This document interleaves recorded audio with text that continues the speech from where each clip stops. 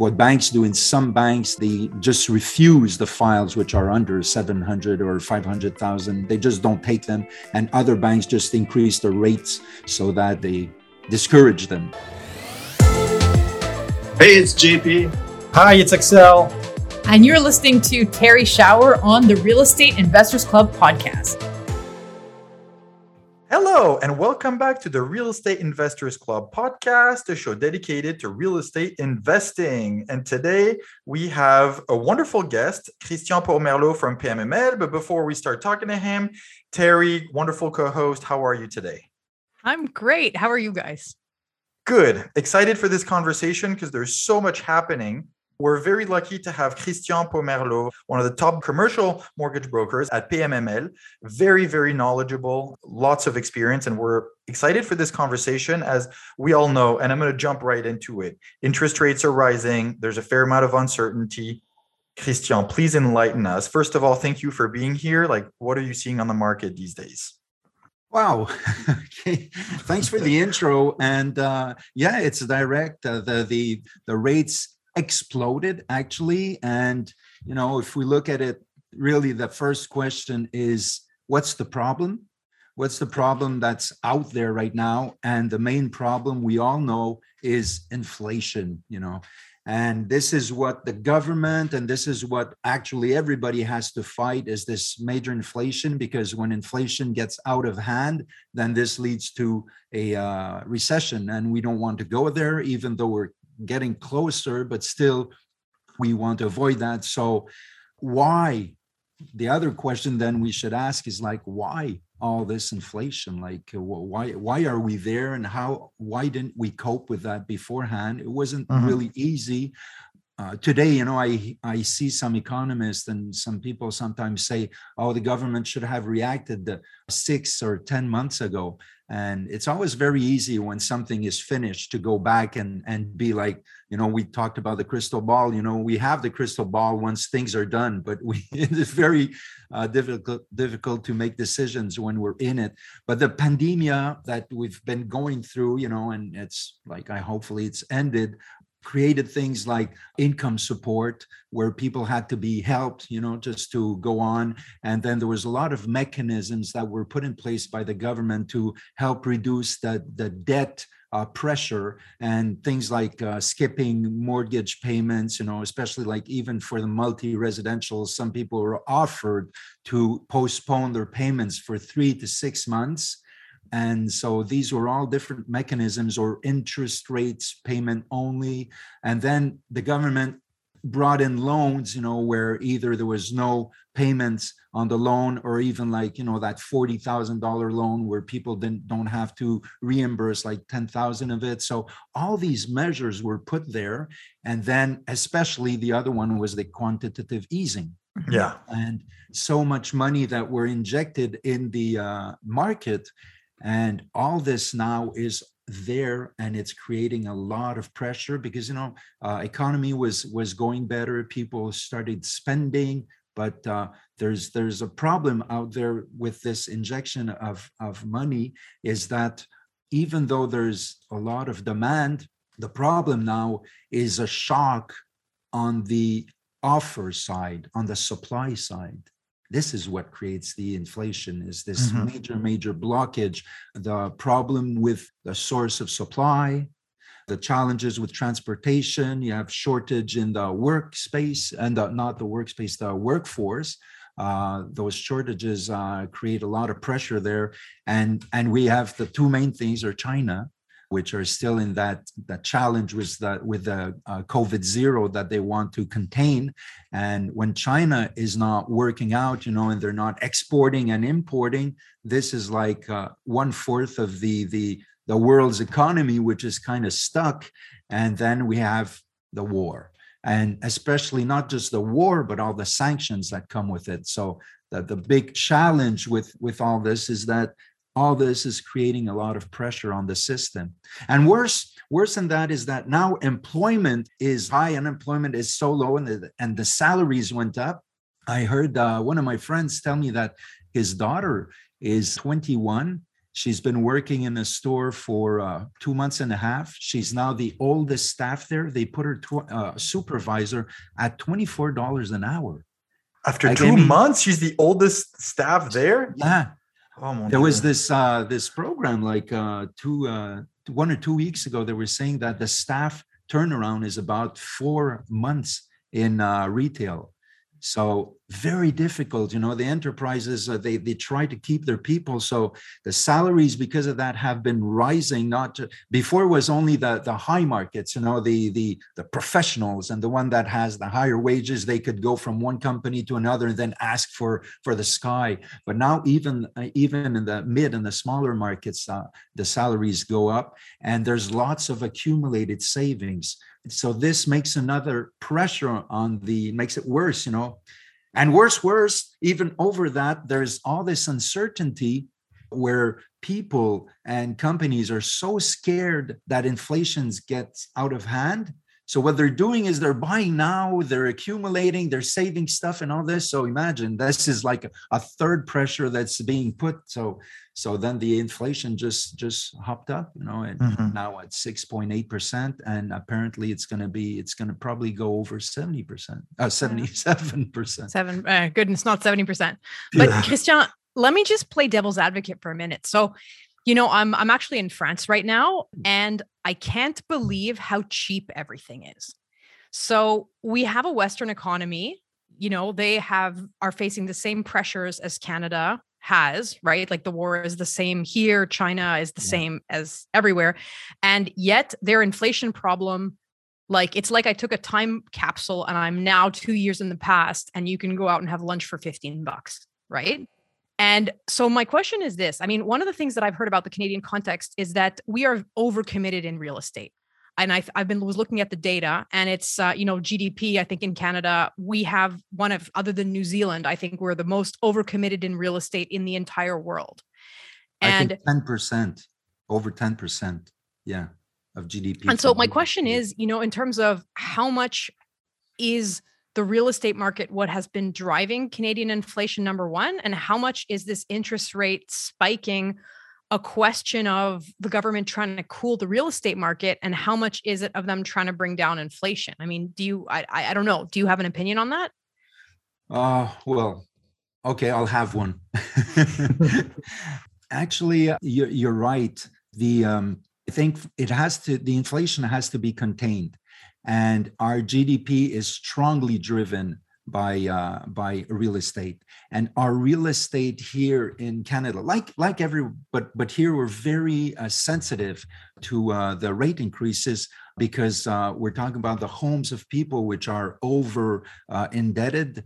And I think now the indebtedness of the households is something like over 170, I think, and this is probably here in Canada, our major challenge is the household debt, which has to be contained.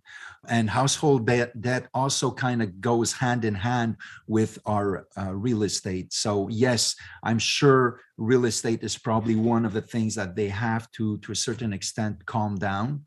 But the thing is, every move that the government does not have a very fast impact, because all these monetary policies we're going to start seeing the fruit of that in about 6 terms, or 6 quarters, like a year and a half to 2 years.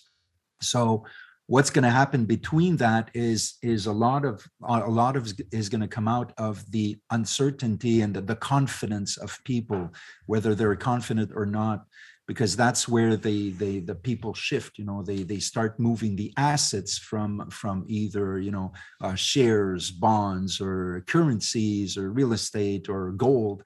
And I heard this lady sell her car, $30,000 car. She's so scared she sold that to buy gold.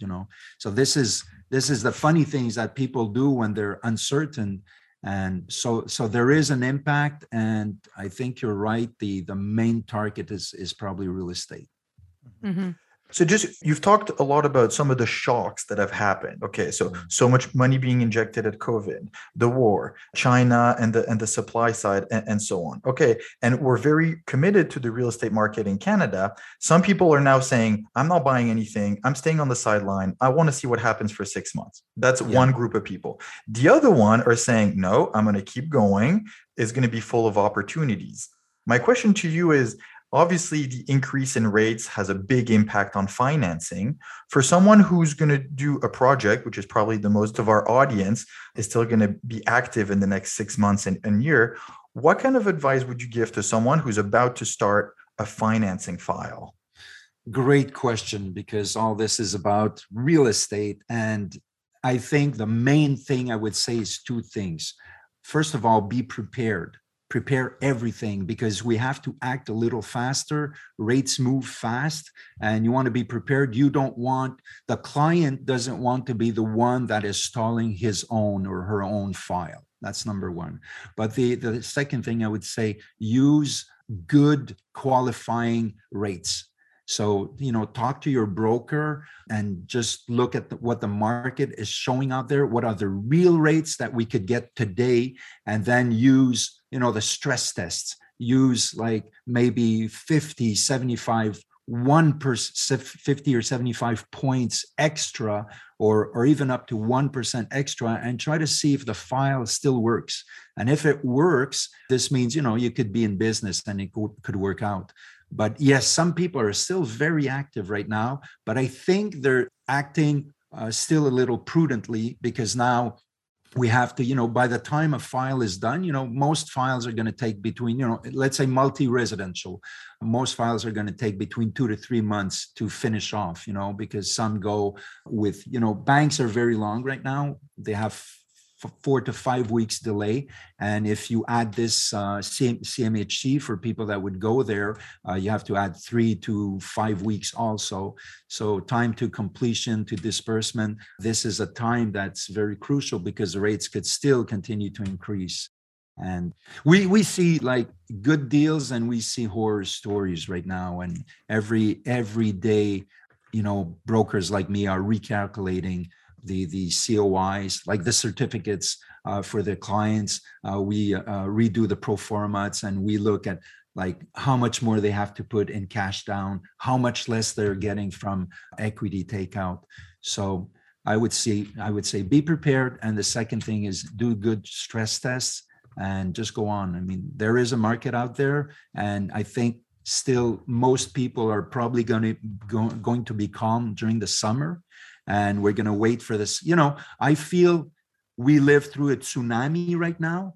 We gain like 85, 90 points, like almost 1% in about a month, and about 2.5% from the beginning of the year. This is major. We went from like a CMB, the CMB, which is the basis for a lot of the multi-unit residential financing.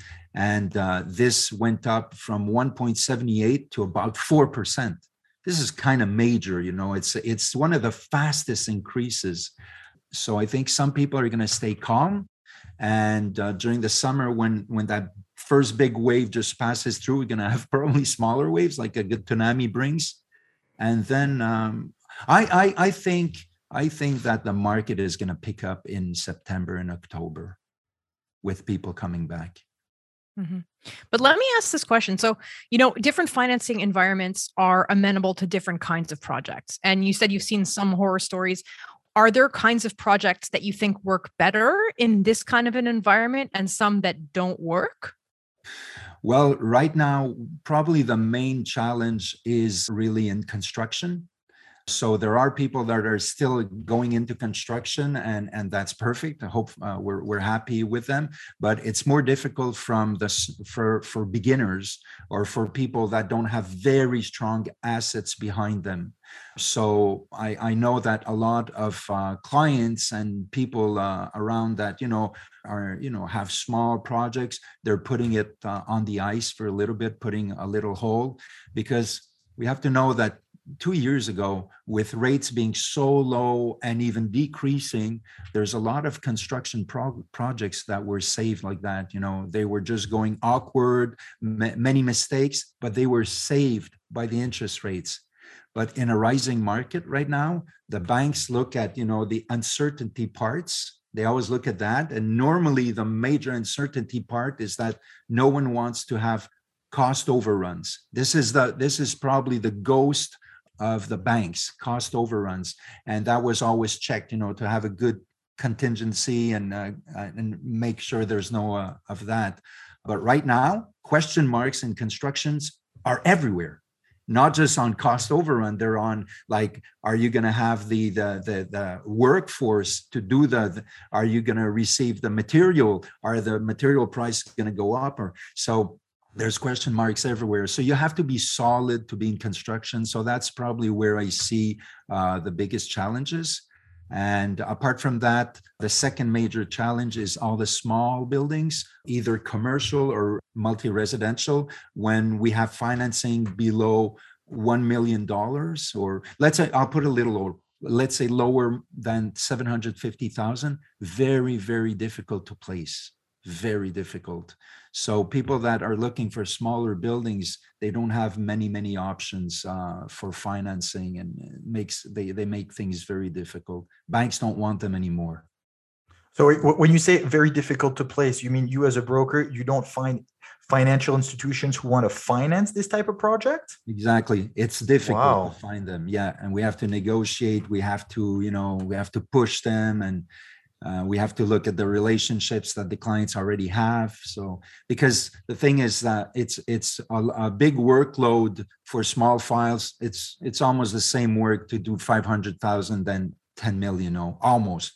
And the thing is that what banks do, in some banks, they just refuse the files which are under 700 or 500,000. They just don't take them. And other banks just increase the rates so that they discourage them. So that's one challenge. When you're over 1.1 and 1.5 million, normally there's still good market. Multi-residential still goes well. And to add to this story, I would say that maybe a month ago to up to about the last month and a half to up to 2 weeks went very low. Even us as brokers, we had less business. It's like if everyone was in the shock of all this. And but now in the last 2 weeks, I've been sent a lot of files, and we're overloaded right now with work. So I think people are just looking at this and saying, okay, we have to get in this market. I think, like Terry said, some people are going to get in the market. They just have to think that they're going to bring much more money on the table, Mm-hmm. Yeah. Mm-hmm. So look, Christian, this is really interesting. And I have about 5 more questions that I want to ask you. I'm sure, Axel, it's the same thing for you. But I think we're going to wrap up this particular episode, which was maybe more of a stage setting. And we're going to maybe move on in the next episode that we have with you to talk a little bit about solutions. And maybe, I know personally, I want to know what kind of projects you think might work well in this environment. So, Christian, I want to thank you for spending this time with us today. And audience, don't forget, if you enjoy this content, subscribe, share, definitely look up Christian. Christian, where can people find you? Well, sitting at my desk, I'm always there all the time, but actually they could contact me directly on my cell at 514-826-2052 or by email. It's christian.pomerleau@pmml.ca. And I'll be there to look at your files and calculate them with you and see where the challenges are and all the opportunities. Hope to work with you. Great. Thank you, Christian. Thanks for listening to the Real Estate Investors Club podcast. We hope you enjoyed this episode. If you did, remember to give us a rating, leave a comment, subscribe, and share. You can find Terry at terryshower.com. Her book, Mindful Landlord, is available on Amazon. You can also follow her on Facebook, LinkedIn, and Instagram. JP is the president of the Real Estate Investors Club. You can learn more about the club's networking and educational activities on Facebook by searching for Real Estate Investors Club.